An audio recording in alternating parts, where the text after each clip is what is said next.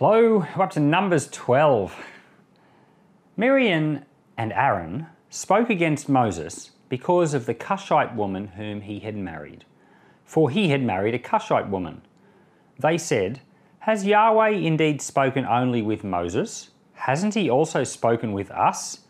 And Yahweh heard it. Now the man Moses was very humble, more than all the men who were on the surface of the earth. Yahweh spoke suddenly to Moses, to Aaron and to Miriam, "You three, come out to the tent of meeting." The three of them came out. Yahweh came down in a pillar of cloud and stood at the door of the tent and called Aaron and Miriam, and they both came forward. He said, "Now hear my words. If there is a prophet among you, I, Yahweh, will make myself known to him in a vision. I will speak with him in a dream. My servant Moses is not so. He is faithful in all my house. With him I will speak mouth to mouth, even plainly, and not in riddles, and he shall see Yahweh's form.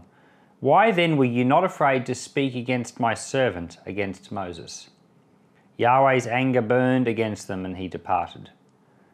The cloud departed from over the tent, and behold, Miriam was leprous, as white as snow. Aaron looked at Miriam, and behold, she was leprous. Aaron said to Moses, "O my Lord, please don't count this sin against us, in which we have done foolishly and in which we have sinned. Let her not, I pray, be as one dead, of whom the flesh is half consumed when he comes out of his mother's womb." Moses cried to Yahweh, saying, "Heal her, God, I beg you." Yahweh said to Moses, "If her father had spit in her face, shouldn't she be ashamed 7 days? Let her be shut up outside the camp 7 days, and after that she shall be brought in again." Miriam was shut up outside of the camp 7 days, and the people didn't travel until Miriam was brought in again. Afterward, the people travelled from Hazeroth and encamped in the wilderness of Paran. It's an interesting chapter.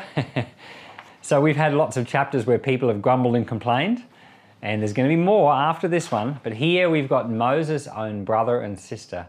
They basically look at Moses and they complain and they say, "Has not God spoken through us too?" They're trying to feel that they're equal with Moses. And part of it is they want to put Moses down. Some people, it's not enough to just try to get themselves up. They want to pull the other person down as well, and they do. And it says that they spoke against him because of his Cushite wife. So Cush, or the land of Cush, is Ethiopia. In the Bible, it doesn't say Ethiopia, it just says Cush. So Moses had this Ethiopian wife. And a lot of people, some people think the Bible's confused at this point. They think that, no, Moses' wife was Zipporah from Midian. She's not an Ethiopian, and so they think the Bible's made a mistake here. They're wrong. Moses actually had a previous wife to Zipporah. And I only discovered this when I was reading Josephus last year. I've got this goal to read the whole of Josephus, and I'm about halfway through the book of Antiquities, and that's a huge book. But I discovered that Moses, when he was still living in the land of Egypt, when he was still a prince of Pharaoh's, he had married this Ethiopian woman, and her name was Tharpa. Different ancient documents give her different names, but Josephus called her Tharpa. And she was a princess of Cush, or of Ethiopia. And Moses had actually gone on a military campaign on behalf of Pharaoh and had actually conquered the land of Cush, or at least he'd won that battle that he was sent out to win. And part of the spoils was marrying this woman. But apparently he never actually lived with her. She had her own gods, like the land of Ethiopia had its own gods, its own religion. Moses didn't want anything to do with it. And apparently, according to Josephus, she pleaded with him to come and live with her. She wanted to make the marriage a real one, but for Moses it was just a political one. And anyway, it's made an appearance here in Numbers chapter 12. It says that Miriam and Aaron complained about Moses' Cushite wife because he'd married a Cushite. Moses doesn't tell us any more about it. Remember, he's writing this. And so somehow in this, Moses' brother and sister are complaining against him, saying he's done some things which he should not have done. And they're using it to try to say, has God's spoken through us as well? You know, we're just at least as important as you. And it says Yahweh heard it. God heard that. And he says he immediately spoke to them and said, all three of you to the tent of meeting. So it sounds like a parent trying to sort out the children. And then Moses writes something very interesting about himself. He talks in the third person and he says, now Moses was a very humble man, the most humble on the face of the earth. And some people think that Moses couldn't have written that because you couldn't write about yourself and still be humble. Some people just think that's a very curious thing for Moses to say about himself, and they think that maybe he was exaggerating his humility, but I don't. I don't think he was exaggerating his humility at all. I think Moses, when he said that he was the most humble person on the face of the earth, he meant it, and I think it takes a truly humble person to be able to say something like that about yourself. And of course, a proud person could say that about themselves too, and it'd be wrong. But a truly humble person could say that and be sincere. One of the problems that we have is that we don't really understand what humility is.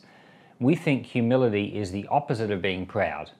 And by proud, we think that someone's, you know, they think they're so important, they're so special, that everyone ought to give them attention. That's an element of pride.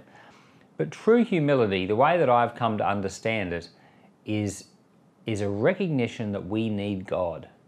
If you have recognized that you're so totally dependent on God, then you've come into a place of humility. And so that's why humility is a means of grace, because the Bible says God opposes the proud because they think there's something about themselves, but he gives grace to the humble. When a person comes to God and they says, oh, I can't do this on my own, I need your help, that person is aware of their dependency. And so that's why they receive grace. But a person who's proud can't see their dependency. They think too much of themselves, or they're blinded to their own weaknesses. And so when a person truly knows how dependent they are on God, they can say so. And that's what Moses is saying right here. He's saying that he was the most humble person on the face of the earth.